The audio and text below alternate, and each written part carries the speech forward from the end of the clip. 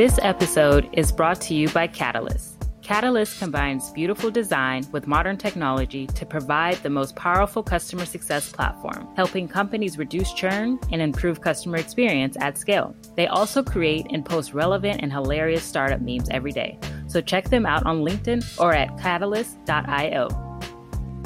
Hello, everyone. Welcome to Unapologetic Tech, a podcast dedicated to amplifying women of color. I am super excited to introduce to you Elizabeth Leiba, the founder of Black History and Culture Academy and the author of I'm Not Yelling. I'm so excited to have you here. I'm so excited to be here. I'm happy. Oh my goodness. This has been one of my favorite moments to record and have you on. I know we spoke briefly. I think it was 3 weeks ago, maybe 2 weeks ago. We had never met each other. I had been stalking your profile. I knew your book was coming out and I was like, this woman is dope. I want to figure out how to engage with her and have her tell her story. We were supposed to have a 30-minute overview of what your topics could be. We were on the phone, I think, for an hour. An hour, at least an hour. Yeah, I think so. Going in, and I was like, man, if we can have this type of conversation on Sundays at brunch time, my whole week would always be set up for success because it was real. It was, authentic. It was organic. But we really talked about what it feels like to, be woke in America and navigate this world we call life and really crush the workforce despite all of the microaggressions, the gaslighting, and no matter how far you go, being able to truly use your voice. So I want to kick into it and start first off with, how did you create and write the book I'm Not Yelling? How did that even come about? Oh, wow. That's such a good question. And it was an evolution. It literally happened by nature of me being on LinkedIn starting in 2020. And this is probably the very beginning of the story, which was that I wasn't setting out to be an influencer or a thought leader or social justice advocate. In 2020, it was just kind of new year, new me. 2020, it sounded like a time to get on LinkedIn, do some networking. I wasn't actively looking for a job because I have been at my job. It's been almost a decade now. So at that point, I had been at my job, but it was really more let me get more into the professional side of my work. I work as an instructional designer. I had gotten promoted to director.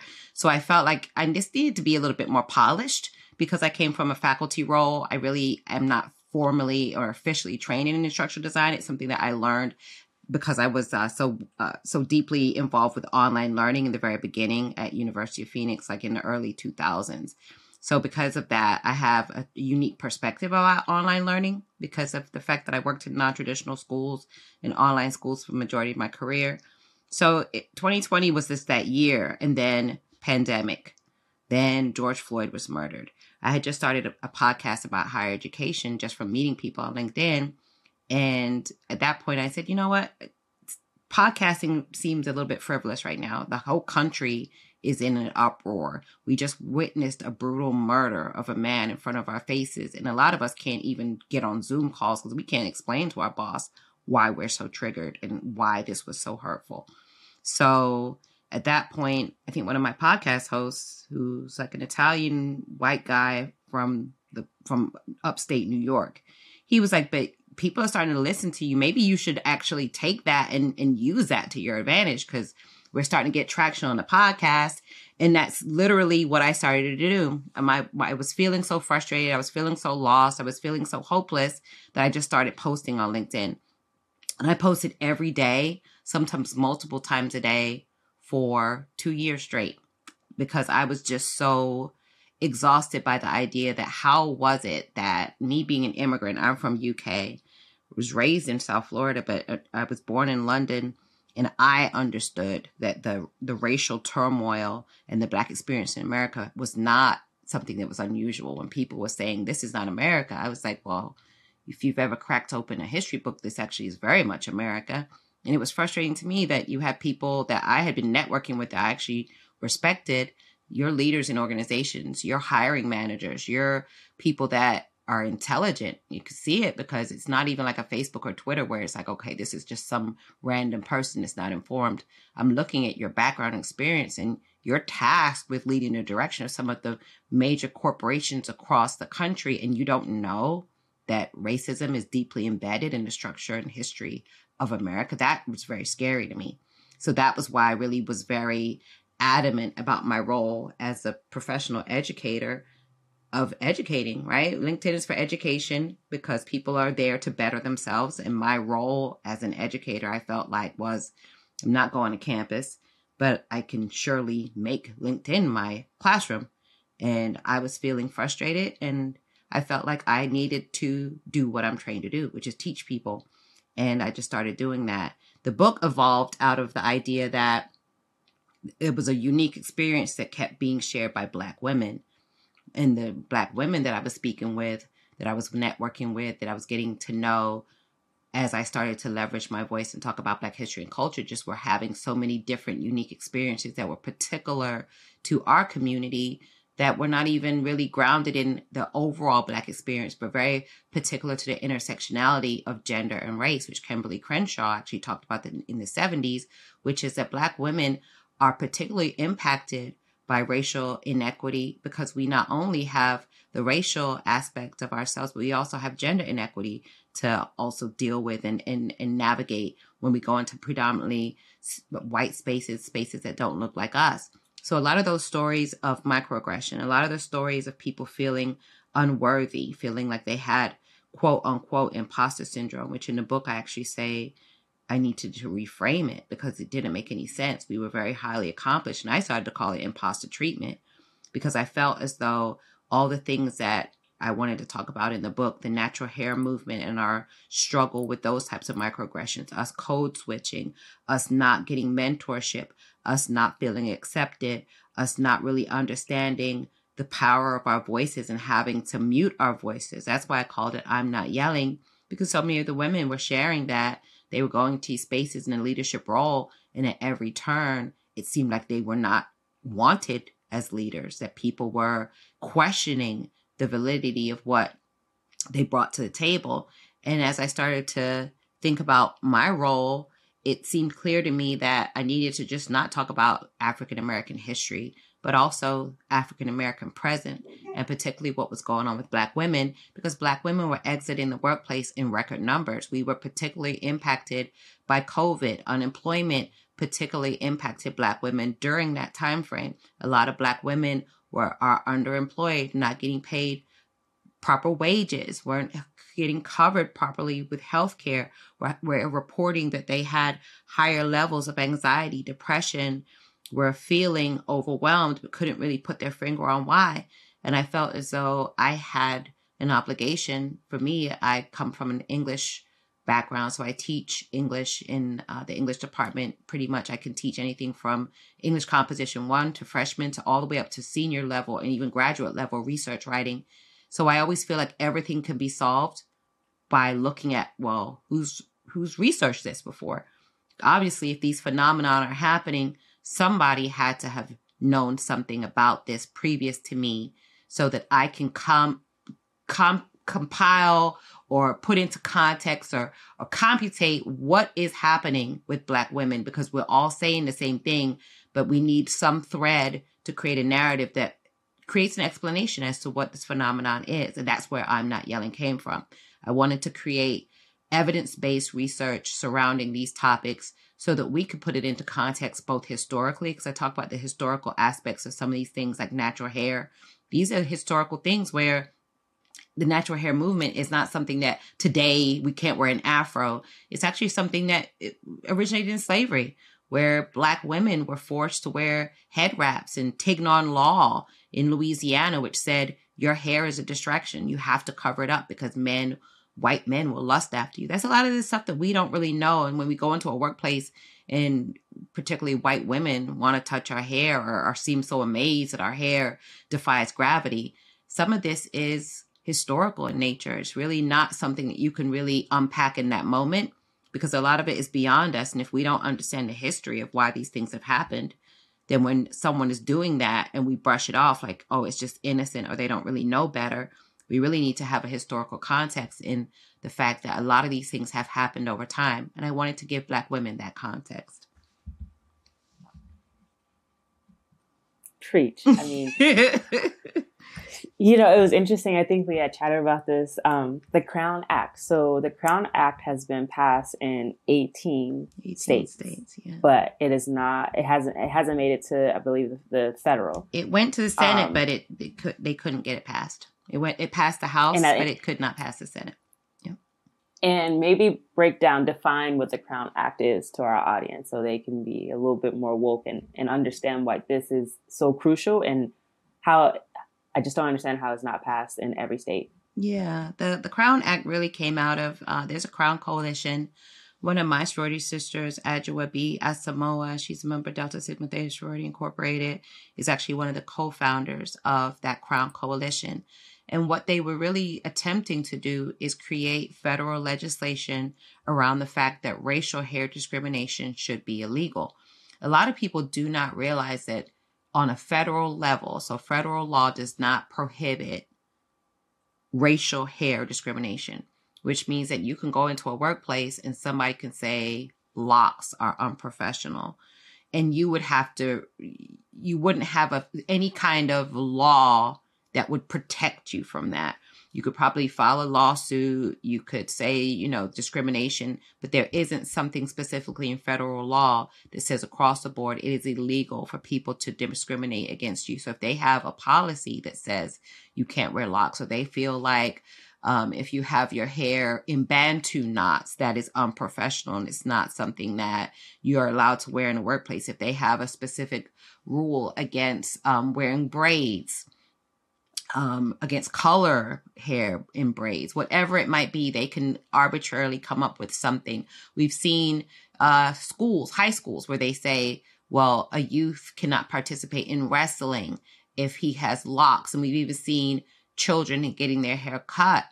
Those kinds of things are not against the law because that discrimination is not considered illegal, other than in those 18 states that have actually passed the Crown Act. And what it does is it just offers that protection where it says an employer cannot discriminate against you because of the way that you wear your hair naturally. And it should go without saying, but obviously that wasn't happening because we had several cases across the country where people were saying my hair has nothing to do with my job.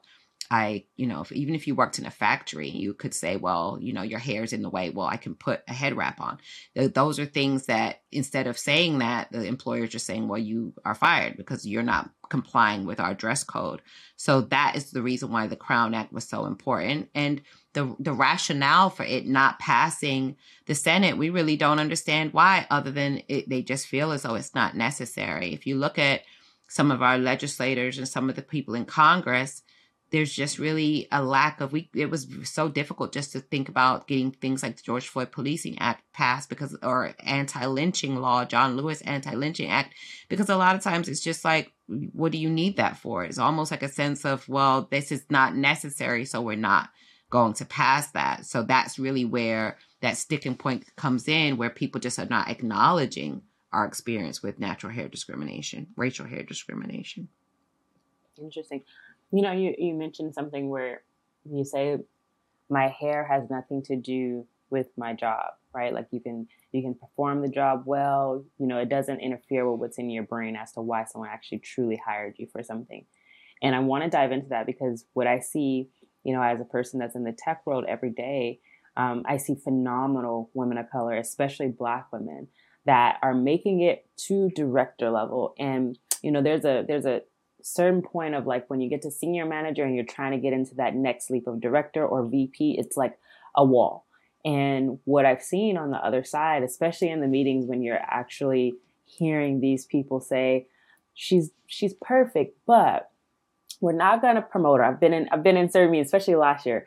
That was mind blowing to be the only Black woman in a room surrounded by peers that were white, Indian, and the way that they describe Black women as to why they're not going to get promoted is phenomenal. Like I couldn't even fully, put a straight face in there. But there would be a situation where a white man had control over if this Black woman was going to get promoted. And his feedback was, she's perfect. You know, she works double on the presentation. You know, when she's presenting to the Googles of the world, like, you know, she's in professional services, you know, she just takes too much time on it. You know, like she'll go above and beyond. And after work, you know, she's trying to make sure that the slides are perfect. And I don't know if that's good manager material. And I was so mind blown because there's a room full of technically 4 white individuals. 1 was a woman, 2 was a white man. And then there's 1 Indian woman who's like everyone's boss. And then there's me, little old Kalina, Black woman, who's made it to leadership. But, you know, I'm young. I'm trying to figure out, okay, you can't be feisty, Kalina. You can't say that's horrible. But how do you, you know, question that? So I asked this white man, I said, well, if you're not going to promote her, what's the feedback that you're going to give her? You know, I said, because Black women do very well on feedback. If they haven't hit a certain threshold or they're not going to get something, as long as you have tangible feedback as to what they're lacking, they can receive it, because then they go into action mode. It's like, okay, if someone says, hey, you're almost there, but you lack presentation skills, the next day a Black woman will research the best presentation courses ever, take that course, and the next quarter, she's going to be ready for you. She's going to practice. She's going to understand like where her weaknesses are. So then, therefore, you can't, you know, say, hey, you're not qualified anymore. And he says, well, I wasn't going to say anything. I was like, well, you're not going to tell her she needs coaching. I said, what type of leadership style would you like her to have in order for her to be qualified? Because she's taking on your best accounts. You know, she's doing everything that she can to get to that promotion. Fast forward, they promoted a white woman that was going on maternity leave. This Black woman that did not get a promotion ended up taking on both of the accounts, doing 2 loads of work while this woman was on maternity leave. So finally, when the woman returned from maternity leave, she then finally got her promotion, even though the white woman that got the promotion ahead of time had not the biggest accounts. You know, she just happened to mesh well with the hiring manager.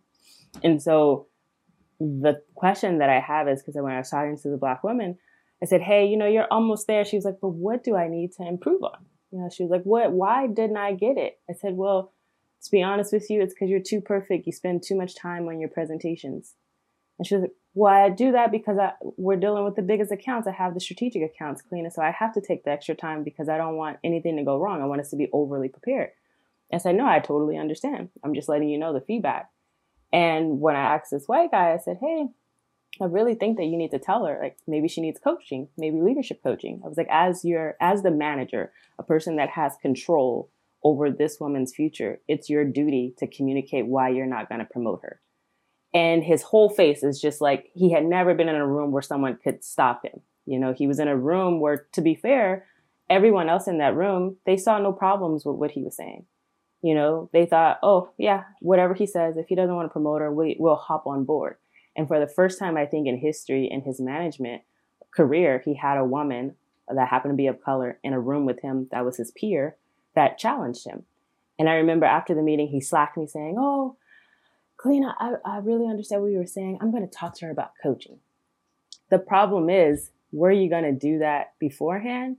And the problem is, how did you determine that she wasn't qualified for the job just because she did too much work? You know, like, how do you go up against that? You know, it's almost like if you're doing your job right and you're wearing, you know, braids. If someone says, hey, we wanted to promote you, but you don't have the look. How do you change that? Like, if you're good at data, if you're good at the logistics of your job, if you're hitting the job description perfectly, and someone literally says, yeah, we want to hire you or we want to promote you, but you got to change your style. Like, the braid's just not going to work. And fast forward, if you're someone says, hey, you hit the job description, you're great management material, except you, instead of 20 minutes, you spend 30 minutes on a project. And that's just something that a manager style just won't work for us. How do we fight that? How do we go up against that? Because I see it more and more, especially in the tech industry. Yeah. And I think for me, when I wrote the book, a lot of it was not necessarily designed to really fight against an unfair or unjust system. I think at the core, and we saw that from the murder of Tyree Nichols, there are some systems that are just not made for us, where we shouldn't be. And no matter what we do, the system is going to do what it does. And that's 90-something% of the time not going to be in our best interest. And when I say 90-something percent, I'm not even just arbitrarily making up a number. Because if you think about Blacks in corporate spaces, we usually are somewhere between like 7%, something like that. I know in higher ed, faculty is like 7%, leadership's like 3%. In tech, Black folk are like 3%. So we typically are we're about 14% of the population, but only half of us are even getting a shot to be in some of these professional spaces. We're actually overrepresented in like retail and service related. We're overrepresented usually in like K through 12 education, healthcare, frontline workers, though, not like doctors and things like that.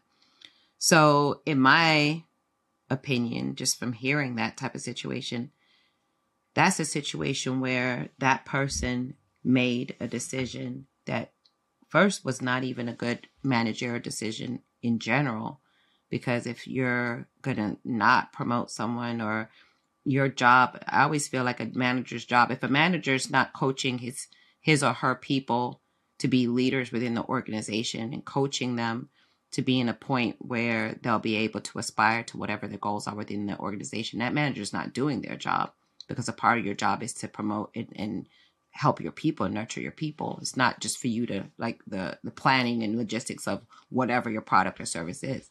So already you're not a good manager. But then if you don't see that person's potential, and when the person's going over and above, you see that as a flaw as opposed to a benefit, and then you don't even really have a tangible reason for why that's happening or how to make that person succeed or get better. For me, I feel like that would be a place that I would just not want to be anyway, because I feel as though sometimes what we're doing is we're trying to figure out psychology of people that really don't even understand themselves. If you think about even the idea of the fact that I would have to go into a workplace and try to understand somebody's state of mind, and I know that state of mind is inherently wrong, it's almost a fool's errand for me to try to explain that to that person. A lot of times when people are doing things like that, it's like I would like to point things out, but being very blunt and clear about why this is wrong and how this is wrong. Because I feel as though sometimes people are getting a pass because they're acting like they're totally clueless. Because for me, if you're putting up a woman that works twice as hard and saying someone that is leaving for 3 months or whatever the time frame is for FMLA is going to be better, to me, that's almost that's nonsensical. So then I'm not going to, like Jay-Z said, if you argue with a fool, people won't know who the fool really is. I don't necessarily argue with people like that. I make a statement and show them the error of their ways, and then I just keep doing it the same way I would in the classroom. And maybe that's why I look at all this stuff differently. It's, for me, I don't necessarily care if you're a manager. You could be the president, you could be the emperor, you could be the janitor. If you're doing something that's not right, I feel it's inherent on me as a human being to say this is something that I don't like. I don't want this. I think this is wrong. This is morally and ethically not what I believe in. Once I make that statement, I can't change you. I can only change myself. And I find that when I'm correcting people in the C-suite, I don't really even care if they change or not, to be honest with you. Because 9 times out of 10, they don't even think they need to change. So I do them like I do a student. I don't give it. Like, I'm the typical Black teacher. I got my education already. So if y'all want to sit here and cut the fool, I'll just sit here and wait for y'all to get done. And I will. I'll sit there and I'll just stand there till they finish. Because at the end of the day, I already got my degrees. I'm that Black teacher that you got. Like, y'all want to cut the fool? Let me know when you're done. I'll be here on my phone. Because I ain't spending my money. I'm getting paid to be here. You're spending your money. You're wasting your time. So my thought process in the workplace is the same thing. You can change or not change, but you're going to be uncomfortable because I'm uncomfortable. And I think that's really what set me apart when I came on LinkedIn in 2020. People like, oh, you're saying all this stuff. You're not scared? Scared of what? What can they do to me? They could, I mean, what they're doing, they're already doing it, right? Because a lot of people don't like to speak up because they're like, I'm going to put a target on my back. You already got a target on your back. You already have a target. There's no point in trying to get the target off. Look at what happened to that poor young man. Driving along, minding his own business. Somebody would say, well, he was doing the right thing. That shouldn't happen. George Floyd, they had all the reasons in the world why George Floyd was a career criminal. George Floyd was a drug addict. George Floyd passed a bad $20. All these things. But you got someone now that is church going, skateboarding, mama's boy. He's the perfect person. And this should not have happened to him. But Obama was the perfect president. That should not have happened to him. What do they want? They want Trump. So that shows you that you're dealing with people that, to me, I almost feel like there's really no point in me arguing with you. I'm going to make a statement. Hey, that person should be promoted on their merit. And if we're talking merit to merit, this person deserves it more than that person. Now, what you choose to do is on you, but I've spoken my piece. And I do that in my corporate office all the time. I usually preface it by saying, I'm going to be the one that maybe you don't want to hear this, but this is what I think. And this is what I know. Mm-hmm. And I don't care if you want to not like it or like it, because I said it out loud. It's not even like, let's put all the cards on the table. I'm like Iyanla Vanzant when it comes to that. Let's call a thing a thing. Because now when you fire me, the first thing I'm going to say is, remember that time that I said such and such and such? Is this retaliation? Because it's just like, at that point, I feel like you've given me no choice. And it's almost like when you're playing spades. When you're playing spades, you're not supposed to talk across the board, right? But when people do crawl across the board, what do they say? Play to win, right? It's like, play your big joker, play whatever you got, because I don't got nothing. And it's like, that's why you're not supposed to talk across the board. Because when somebody play to win, you like, what's in my hand that I can do? And that's where I'm at with it. It's almost like I got to play to win, because there's no point in me holding back and throwing out like a heart. I got to throw my big joker down and slap it down on the table, because you're coming with firepower and I'm supposed to come with a heart? What is that going to do? Or come with a club? I got to come with a big joker or something, because you already are coming for me, but you're doing it in such a sneaky way. And I feel like sometimes that's what's happening with Black folk. We tend to try to play it safe, and I don't want to say nothing and this and that. But while you're saying nothing, they still going to do whatever they want to do anyway. So I feel, for me, what I learned during COVID was, when I didn't feel like I was getting proper feedback, when I felt uncomfortable, when I felt like this was a microaggression, I went straight to my boss and I said, this is a microaggression. And I can explain to you what a microaggression is. There's this, and it's making me feel uncomfortable. So can you address that in a meeting when someone's doing that? And I would tell her straight up, when people were doing it, I'm not going to deal with that person anymore.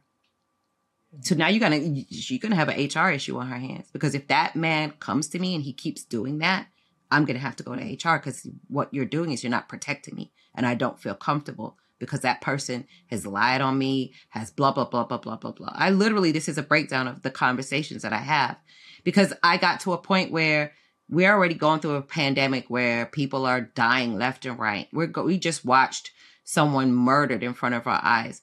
What more can be done? Right? I mean, it's like James Baldwin already told us this. When he went to Paris, he was like, I went to Paris with $40 in my pocket, and I was not even scared, because what else could happen to me that hadn't happened to me in America? And I feel like we almost have to get the spirit of our ancestors and really dig into that, because a lot of us are walking around like, oh, I don't want Mass to be mad. It's like, so what? What? Like, I will break them tools. Like, I'm not gonna let you just, you're not gonna drive me crazy and then sit there like, why are you, what's wrong? Like, what do you think is wrong? It's like, you keep not promoting me. That's what's wrong. I mean, I will go to my manager. I've literally gone to my manager and be like, why am I not getting a promotion? Like, I just feel as though Brad and Chad and Becky and Karen, that's what they do. They will go to the, it's like we say, oh, they run into this, they do it. That's how they get what they want. But yet we're the ones that's working hard. Is, oh, we don't want to say nothing. We're going to make them mad. They already mad because, and then the weird thing is, it's not even that they're mad. They're just don't care.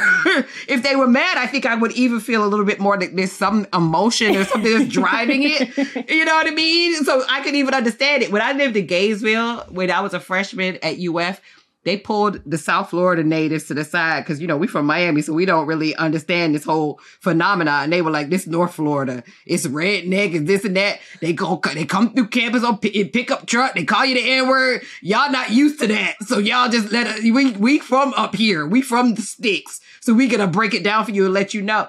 I would prefer that. Just slang the N-word at me, because then you go about your business. I don't got to think about you for the rest of the day. You know what I mean? And I just be like, clutch my pearls and just be like, that was messed up.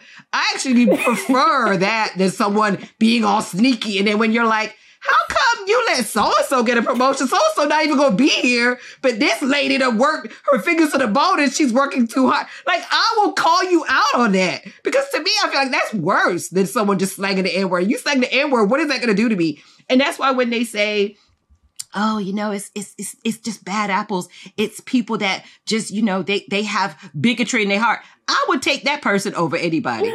Give me that person that's a bad apple. That bad apple, what they gonna do to me? They gonna yell the N-word and I'm gonna just be like, that was stupid. And then what do? You're just gonna stand there and look dumb. Someone that's on your job that is constantly telling you they don't see color, but showing you the opposite in their actions, doesn't want to promote you, doesn't want to give you proper feedback, doesn't want to give you a straight answer. Those are the people that I'm more concerned about. And honestly, those are the people I challenge. I won't challenge somebody to say the N-word. I'm not going to engage with that because that's just dumb. But someone that's sitting there and telling me you can't get a promotion because you're not a culture fit, or I feel as though you don't have leadership quality. So give me an action plan. For that would be you gonna give me an action plan now, because now that I didn't get the promotion, it's no point in me tiptoeing around and trying to avoid it, because you've already targeted me and you've already hurt me by not giving me what I deserved. So how much more can you really hurt me than by me actually calling you on the carpet?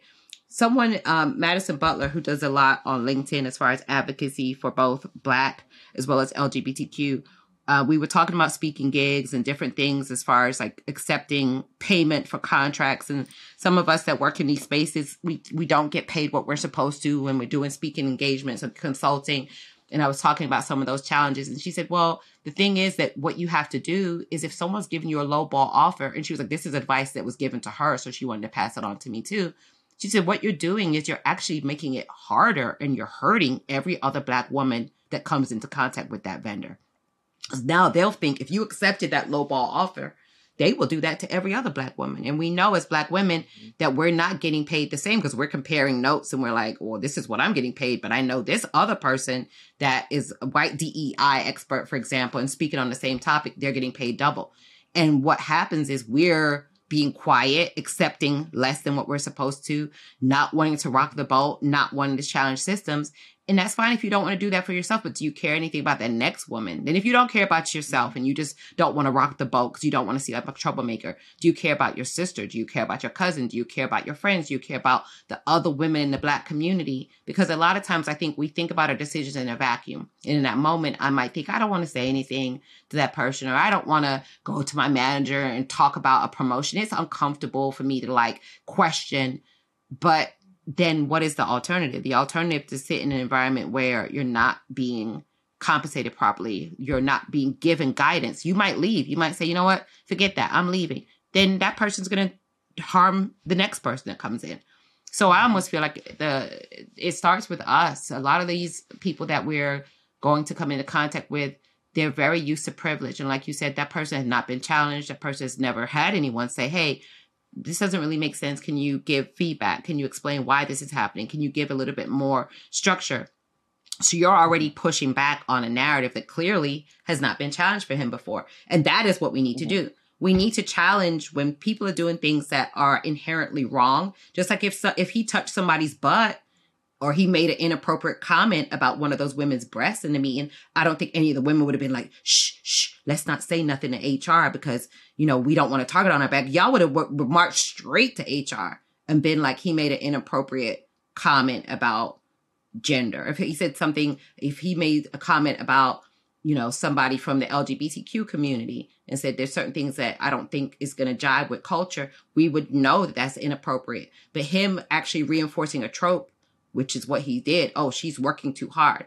That's always a trope that's used against Black women. This stereotype of, oh, this hard worker, but you don't really know how to lead. How is that quantified? And that person needs to be called out because that's how we change their behavior. Amen. I love that. And, on that topic, I want to pivot a little bit because what I hear from you is we do need to vocalize and stand up for ourselves. And even if it doesn't make change at that present moment, the fact that we have vocalized it means that we have documented something. Yes. Which means that now they can't consistently do this. Yes. But my next question is, especially in tech world, Black women, it seems like they're the most unprotected. And when I say that, I say, when I look at some of the other Black male colleagues, they'll see something happening and they'll quickly turn their back. Or sometimes I've seen them being your worst enemy, where you can't confide in anyone, especially not another Black man in the same corporate world as you, because they will use that to gain their own promotion.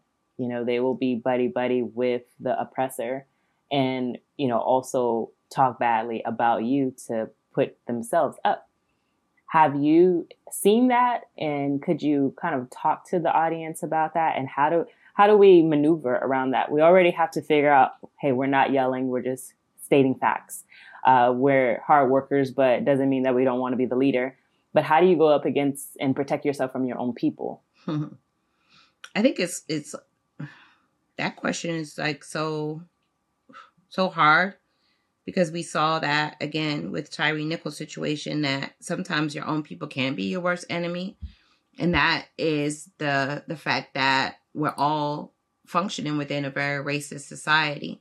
So if we're all cogs in the wheel of a system that's inherently racist, it would stand to reason that a lot of us would internalize anti-Blackness, because we already have colorism. We already have this idea that proximity to whiteness really is a way for us to advance in our careers, because those are the people that are in positions of leadership.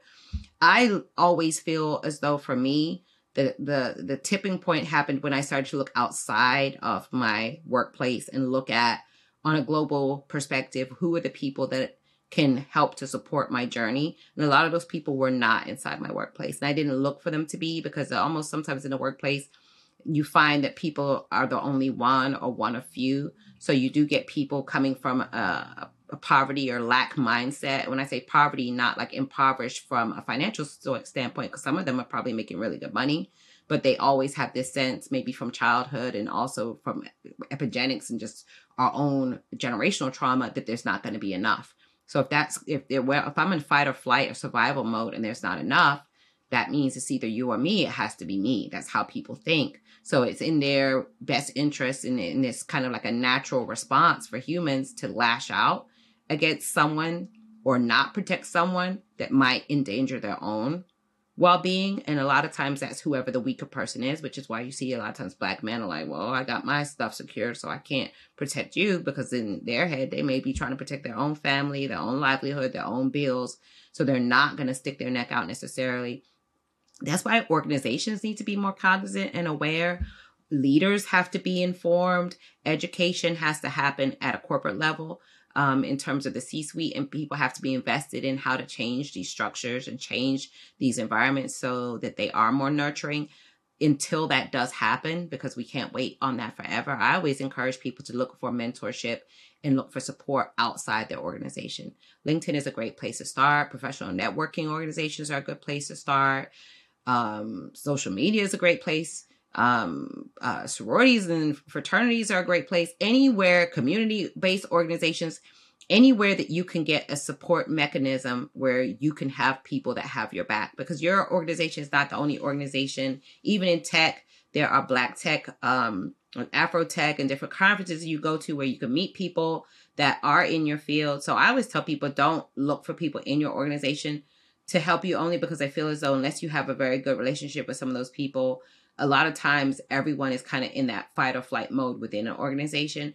I've got the most confidence to really confront a lot of the things I was encountering within my organization from networking and creating a culture and promoting community outside my organization, for other women that could give me tips, other Black folk that could give me opportunities, that could speak my name. in those spaces. So I don't really have to worry about what's happening in my space. And I think that's another problem too. We're so busy trying to hang on to what we got in one space and not looking at potentially other opportunities that might even be better for us, that might not be as challenging or toxic as the environments that we're in. I like that. And I think you mentioned this earlier, don't stay somewhere where it doesn't serve you. That's right.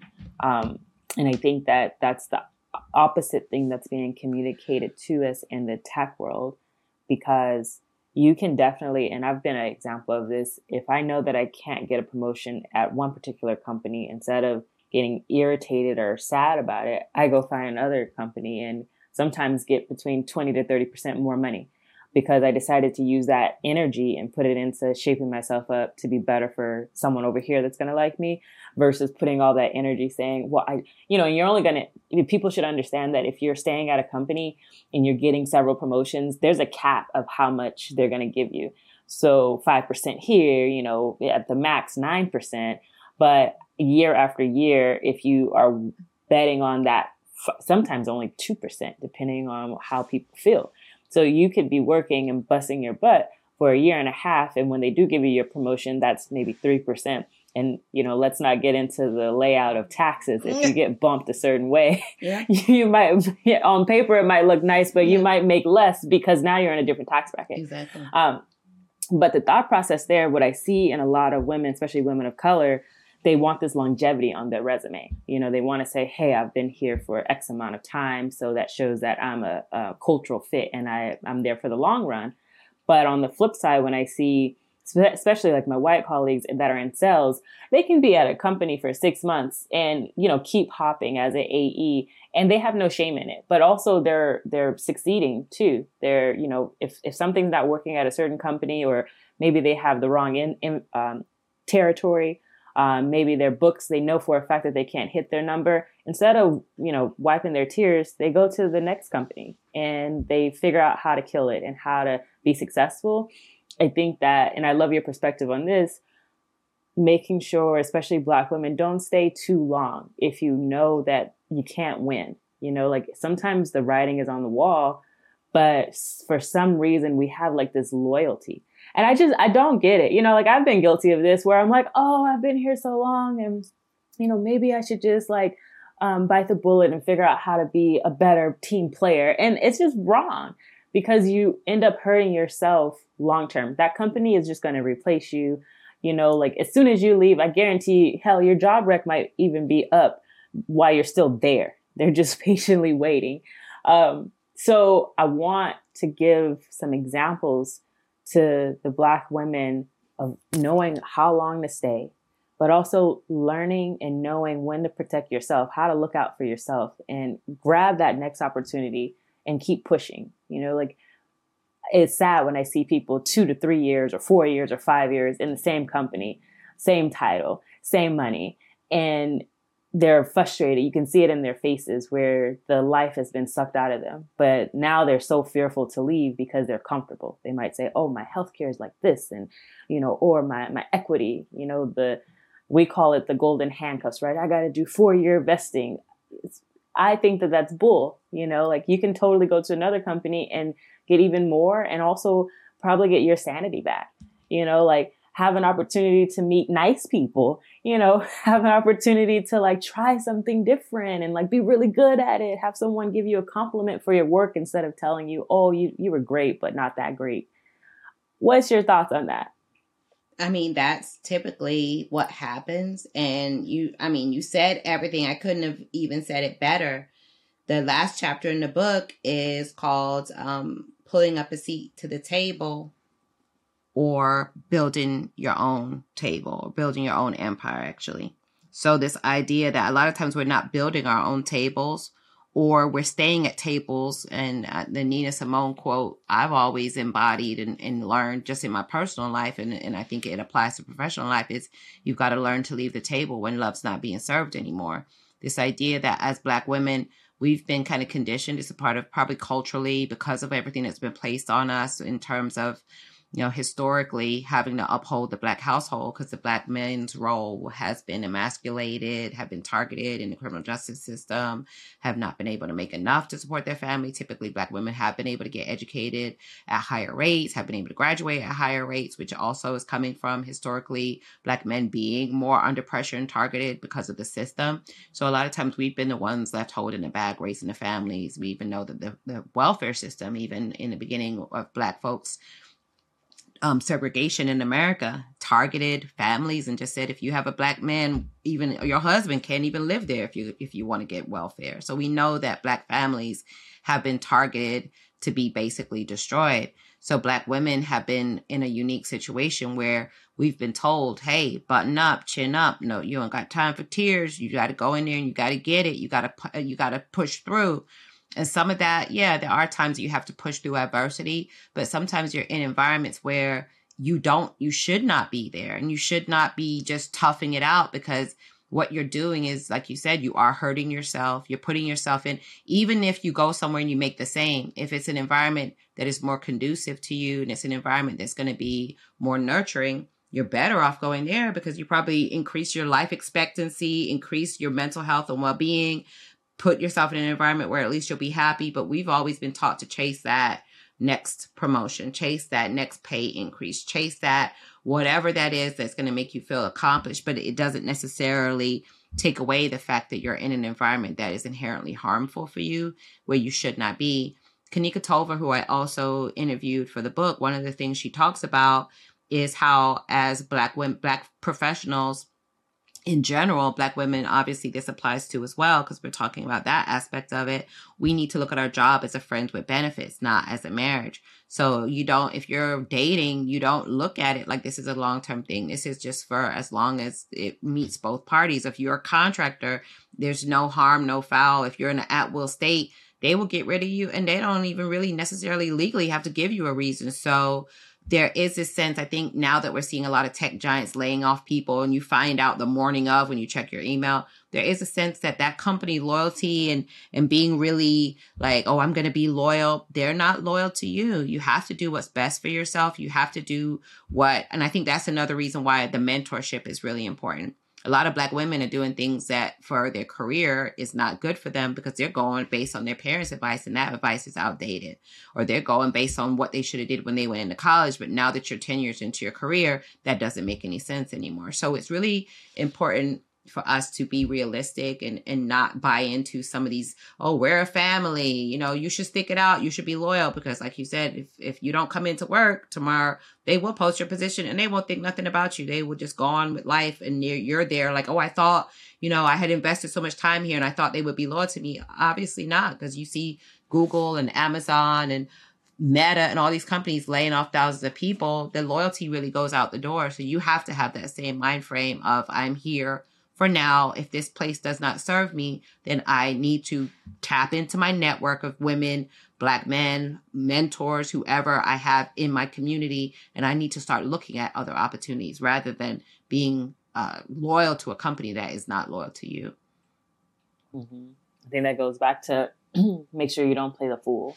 I think that this whole loyalty thing can definitely put you in a place where you will look like the fool if you don't step up. Or, in my head, I tell people, recognize game when it's being dealt to you. That's right. Like play your cards right. And when you understand how a company is going, I talk to a lot of people that have experienced layoffs and they're so hurt. I look at their LinkedIn messages and it's like day 2 or like a month later, and I'm this and I'm just like, who cares? Like, stop saying that. Say what you want, like talk about your next step, talk about your skill sets, talk about why you were really good at your job and how it was unfortunate that this company's finances weren't right. So therefore your job was taken. Like, I think that people need to turn the analogy and actually understand that layoffs has nothing to do with you. Yes, if anything, it has everything to do with the company and how they need to shape up before they no longer exist, or why they need to report certain things to shareholders, if that's the case. And I see so many people that are in this world where they truly believe, oh, I got laid off because it must have been me. How could this have happened? And it's because maybe they don't have the mentorship, or, you know, sometimes, you know, as a millennial, people are experiencing their first ever layoffs, I would say. Right. Especially in the tech industry, it's been a solid, you know, almost 10 years where tech has been booming. So no one has actually seen this before. Right. And so it's like a shocker. So, you know, I speak to a lot of people that they're not millennials or they're later millennials. So it's not their first hoorah. If anything, most people are saying, when I graduated college, Kalina, like I graduated in a recession. So right. I know exactly what it feels right. like. And, you know, when you talk to people that have been there, done that, they're like, this is not the first rodeo. It won't be your last one. Like, just keep going.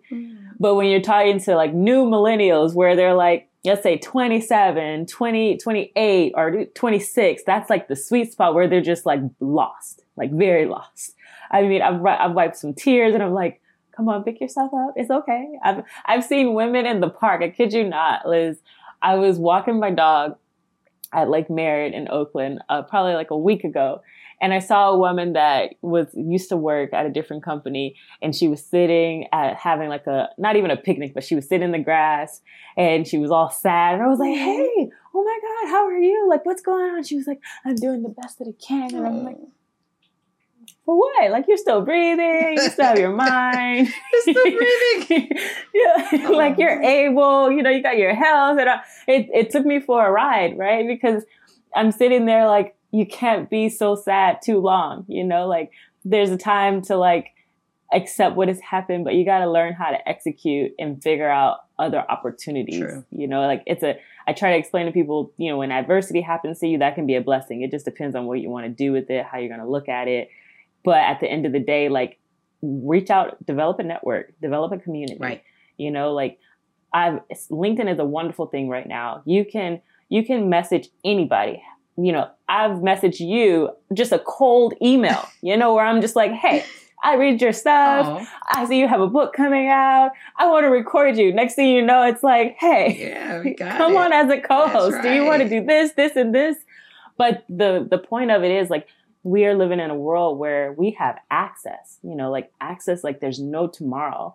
You know, if you want an introduction, if you want to be referred, if you want to start a new business, if you want to figure out how to raise equity and how to, you know, start your own business, you can take a course, you know, or you can message the CEO of a VC and sometimes he may actually respond to you. It's just the point of trying and not getting so stuck in your own shit, I would say. Like, make sure you don't get stuck. I agree. I mean, I couldn't have said it better.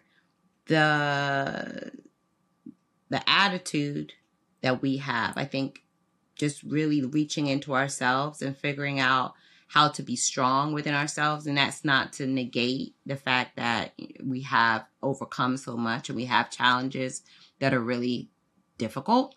But at the same time, also just strengthening our internal core and understanding it's not us. It's not something personal. Like you said, it's not something that's deficient in us. We're more than worthy in every way. So we have to treat ourselves like that. It's just like being in bad relationships. You're not going to say, oh, you know, and some people do. We start internalizing, that's what's wrong with me. It's not you. If people don't see your greatness, then you go and be with someone, you know, that does value you. And we have to look at every interaction like that. Not it's something broken with us. We deal with broken people, broken organizations, broken friendships, broken whoever we, you know, interact with. But we have to make a choice. We can't choose for that other person. They have to have their own journey. So we have to make sure that we're being intentional and taking care of ourselves. I think that's really the most important thing.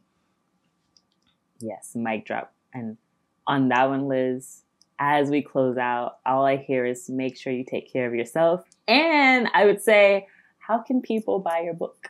Where can they find it? How can they represent? How can they get in contact with you? Give us the juice. Yeah, I mean, I'm mostly active on LinkedIn. So the best place to connect with me is there.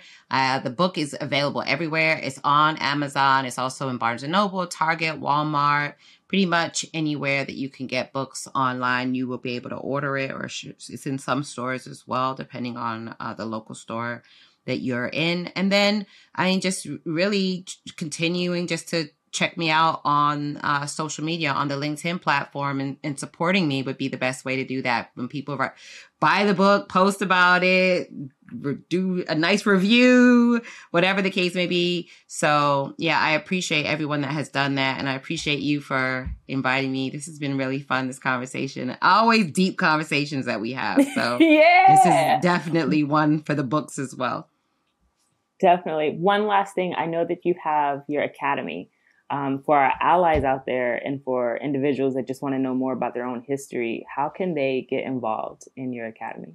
Great question. Black History Culture Academy is, and it's basically www.blackhistorycultureacademy.com. That is my online learning platform. It has about 40 plus, almost 50 courses in Black history, culture, African American history and culture, African history, culture, and DEI. And if you just go to the website, you can subscribe. It's like Netflix subscription, like $14.99 a month. I have like a couple hundred students that are enrolled, and people constantly enrolling, taking courses here and there or subscribing for the year. So people can do that too and learn more about these courses I developed myself just from my experience as a curriculum designer. And I really wanted to just create something as a resource so people can check that out as well. Yes. Education is key. That's right. Before we close out, any last jewels you want to leave to the audience? I think the biggest thing is just be aware of the strength of your story. Be aware of the strength of your voice.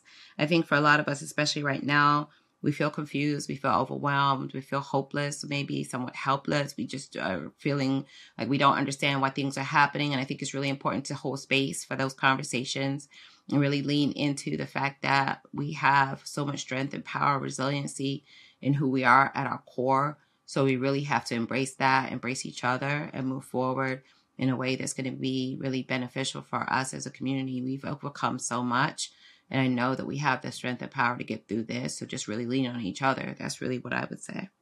Awesome. And with that, thank you for tuning in, Liz. If you like what you hear, everyone, be sure to subscribe to Unapologetic. Stay tuned.